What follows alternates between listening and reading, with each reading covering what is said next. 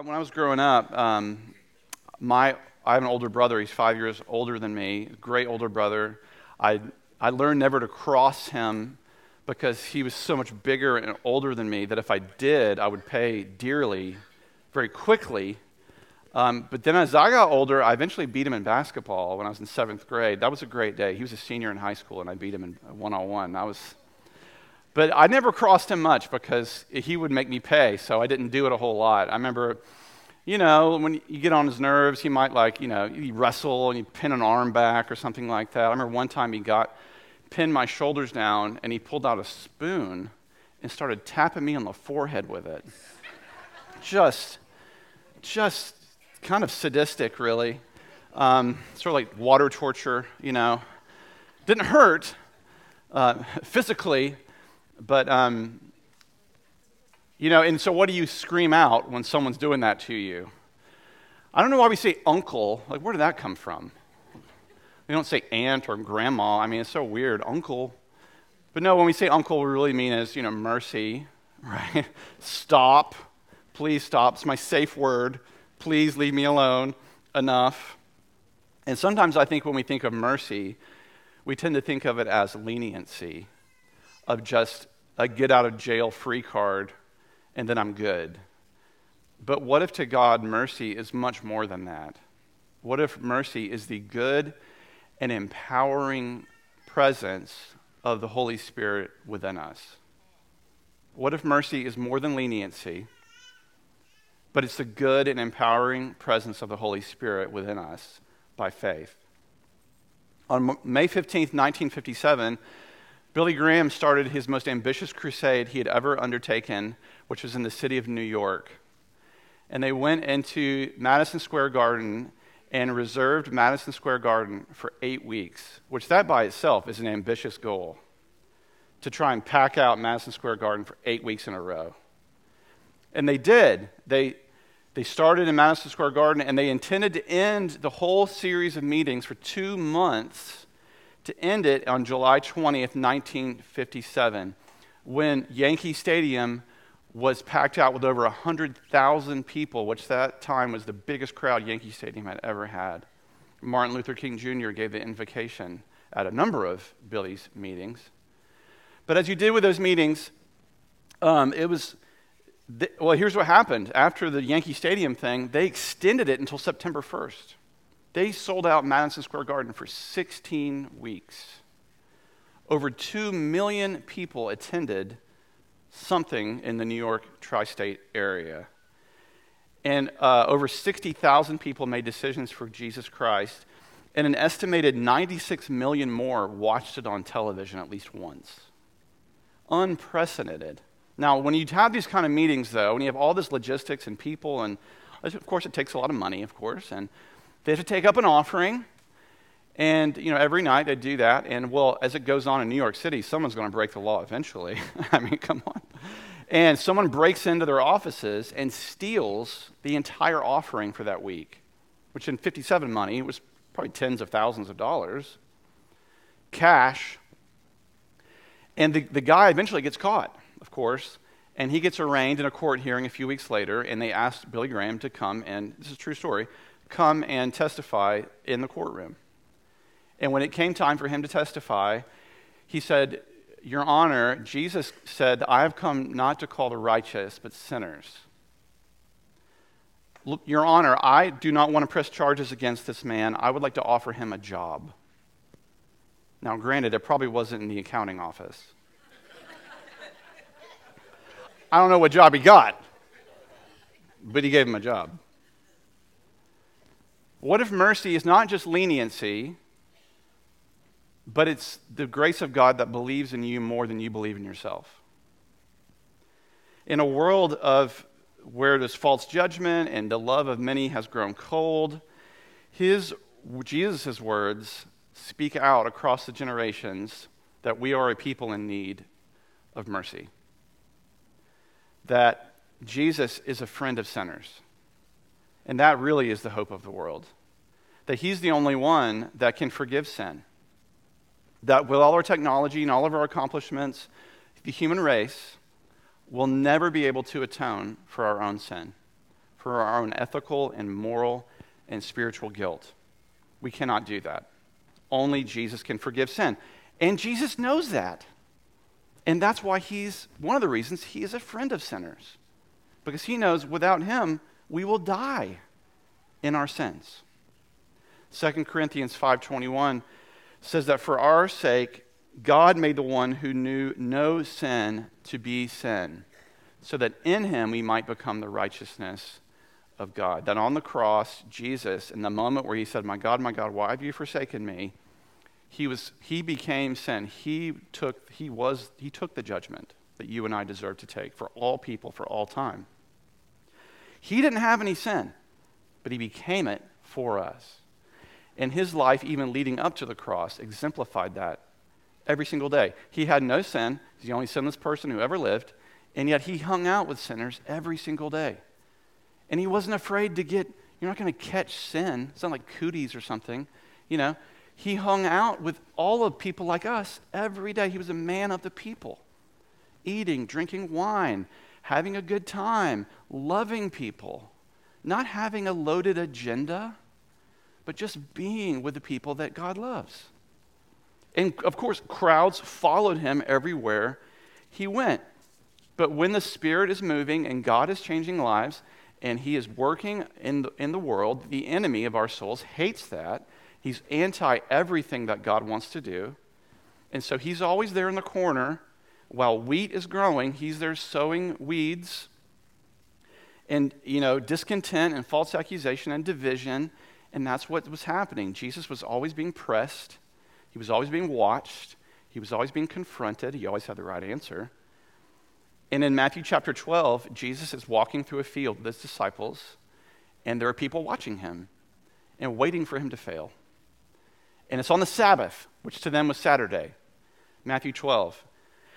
At that time, Jesus went through the grain fields on the Sabbath. His disciples were hungry, and they began to pluck heads of grain and to eat. Well, that would be considered working, wouldn't it? And the Pharisees saw it, and they said to him, look, your disciples are doing what is not lawful. Okay, how close do the Pharisees have to be to see this happen?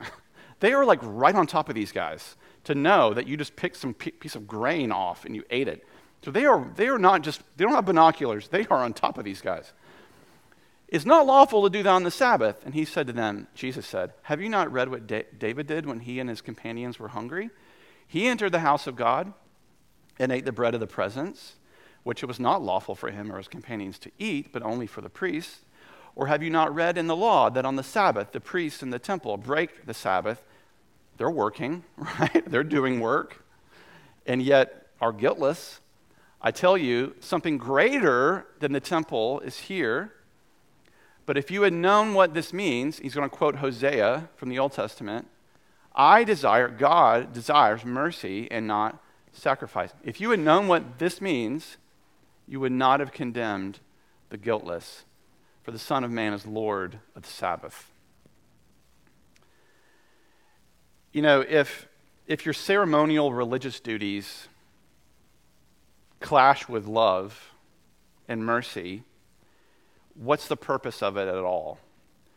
If the purpose of Sabbath or any religious rules, are they intended just to feel superior? Or are they intended as a vehicle to make you more like God and to grow in love? The Sabbath is always intended for the good of people. I mean, Jesus said that. He's like, God doesn't need the Sabbath. It's for you. It's for you to rest and be with your family and forgive debt and to prepare for the week to come. But don't use it as a weapon. I mean, Jesus says to them, you can break the Sabbath today because I'm with them. The Sabbath was my idea, Pharisees. I came up with it. I don't need it.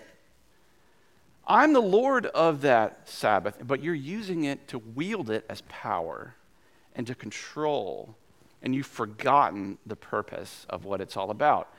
I mean, what pleases God more, being loving or being right, or both? I think you can do both. The answer, of course, is mercy. Jesus is saying, he's quoting them something they already knew. They knew Hosea. You're not operating out of a place of mercy at all. And you're not pleasing God by having that attitude. You need to bring have a heart of mercy to the people around you. You know, in the book of Matthew, Jesus would talk about that again, where he said, hey, if you're in the temple and you want to offer up a sacrifice to God, but you've got a wrong relationship out here with somebody, put the sacrifice down and go get right with that person first. And then come back and finish your worship. Because what pleases God more is having a merciful heart to the people around you and making those relationships restored as much as you are able. So, mercy, yes. And some Christians just stop there and don't articulate anything further. It's not that this understanding of mercy is incomplete. It's not that it's wrong. It's just that it's sort of incomplete. It's not that God just gives sort of a cheap grace to everybody all the time and then we can keep doing what we want to do. Well, that's not what Jesus is talking about here, what he's talking about mercy. Either if mercy is leniency, that's a whole host of problems. But if mercy is the empowering presence of God within us, there's a lot of hope in that. Because if it's a mercy that just leaves you where you are, how in the world is that good? But if it's a mercy that leads you forward, there's hope in that. There's hope in that. Jesus is saying that mercy should always precede the sacrifice in worship. It should always be the impetus for why you even do Sabbath. That it should precede your obedience to following God. But it doesn't negate the Sabbath. It doesn't negate worship.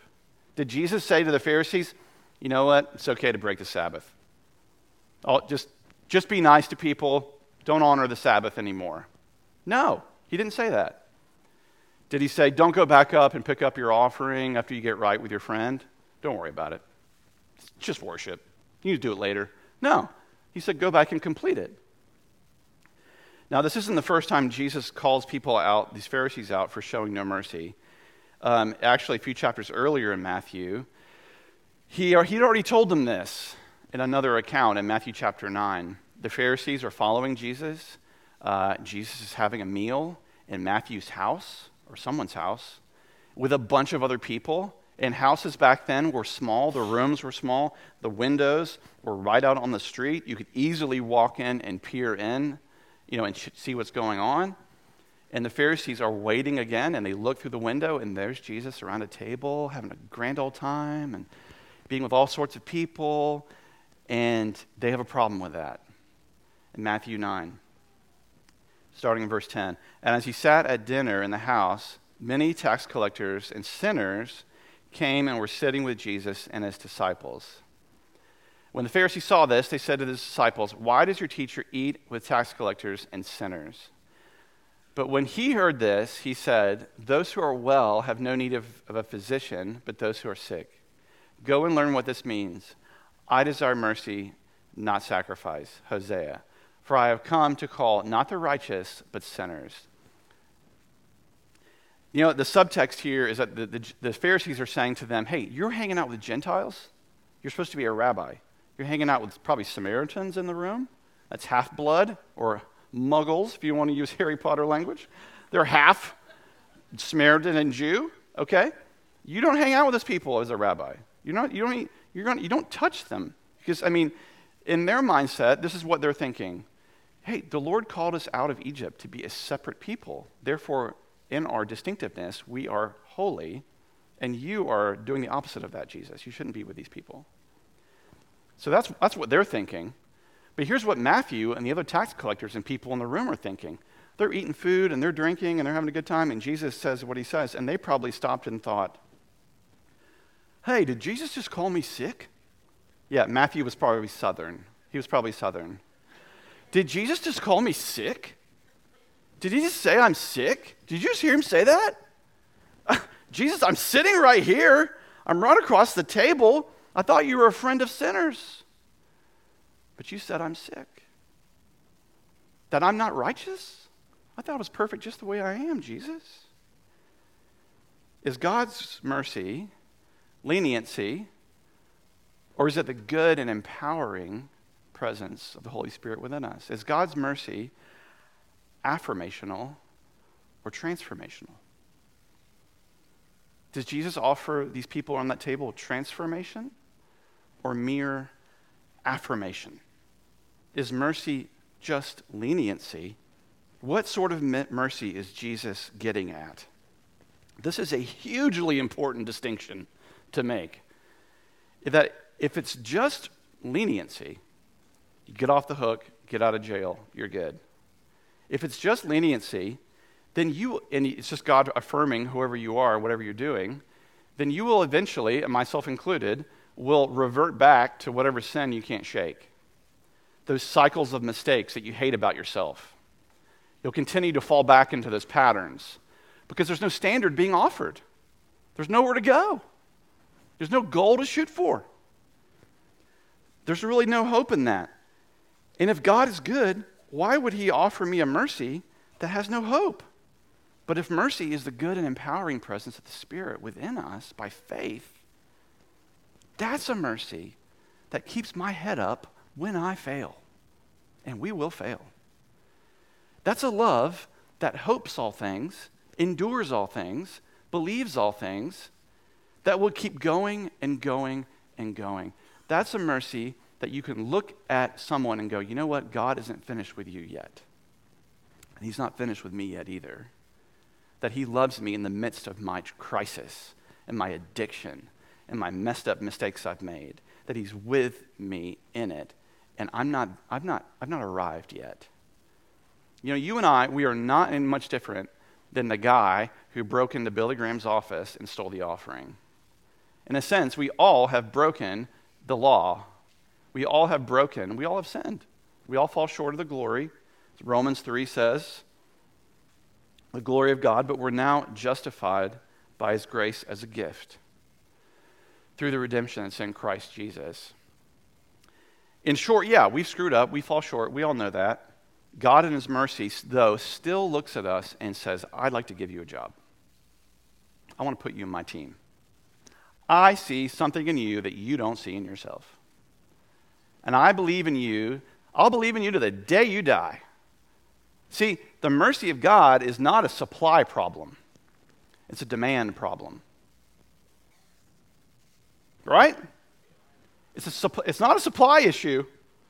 It never runs out. The roadblock is people. It's our choices that we can or cannot make to receive that mercy for ourselves or not. The primary message of the church has always been the forgiveness of sins. That is one of our distinctive messages that we get to proclaim to the world. And you have entered this church today, or at home, wherever you are, you have entered this experience today for whatever reason. But I would argue with you, the primary reason you deep down are here is to receive the mercy of God. You need the mercy of God. I need the mercy of God. Because without it, I will die in my sins. To know that not only are you pardoned, yes, but that he also wants to give you his good and empowering presence of his Holy Spirit within you. And how do you receive it? We receive it by faith. You receive it by faith. And you might be thinking, that sounds a little bit weak. But no, actually the most important things in life we receive by faith. It is through mercy that is like a door being opened to a whole new life. And that's why those guys were sitting with Jesus around the table. That's why they couldn't get him out of their minds. Because he's loving me in a way no one's ever loved me before. Because all I've ever known in this world is either harsh legalism that they're offering, or just this sort of wimpy, weak worldview that doesn't change me in any possible way. And Jesus is coming to these people. He's being full of grace and truth, simultaneously, holding them both in that tension. But that's who he is. That's who the heart of God is. I don't want a God that's just like me. I don't want a God that tells me what I want to hear. See, Isaiah 55 says, my thoughts are not your thoughts. My ways are not your ways. As the mountains are higher than the sea, so my thoughts are higher than your thoughts. See, God sees your life in ways that you can't even fathom. If you saw what happens when someone stops to pray and ask for mercy, you would never stop praying. If you saw what was happening in the Spirit. And all of heaven rejoices with us when we receive someone receives mercy of God. Because it means that there's one more person that's got it. And that's what God wants for all of us. As we sing these last few songs, I encourage you to pray, to receive the mercy for God for yourself on this day, and to know that His Spirit is present here among us. Let us pray together. Lord, with your mercy and your love, it's never been a supply issue. But God, we tend to believe lies. We tend to think that it's too good to be true. God, I pray that you bring down those strongholds in our minds that get in the way of receiving your mercy on this day. And that, God, that the depth and the width of your love for all people, it can seem too good to be true. But we thank you, God, that we can receive your pardon and empowering presence of your Spirit by faith. As you say, the righteous will live by faith. God, it's by your mercy that we can even claim to walk in righteousness or pursue holiness. Lord, as you freely give, I pray that we continue to freely receive. And then so doing, extend that grace and truth to all those that we meet. God, continue to heal our hearts.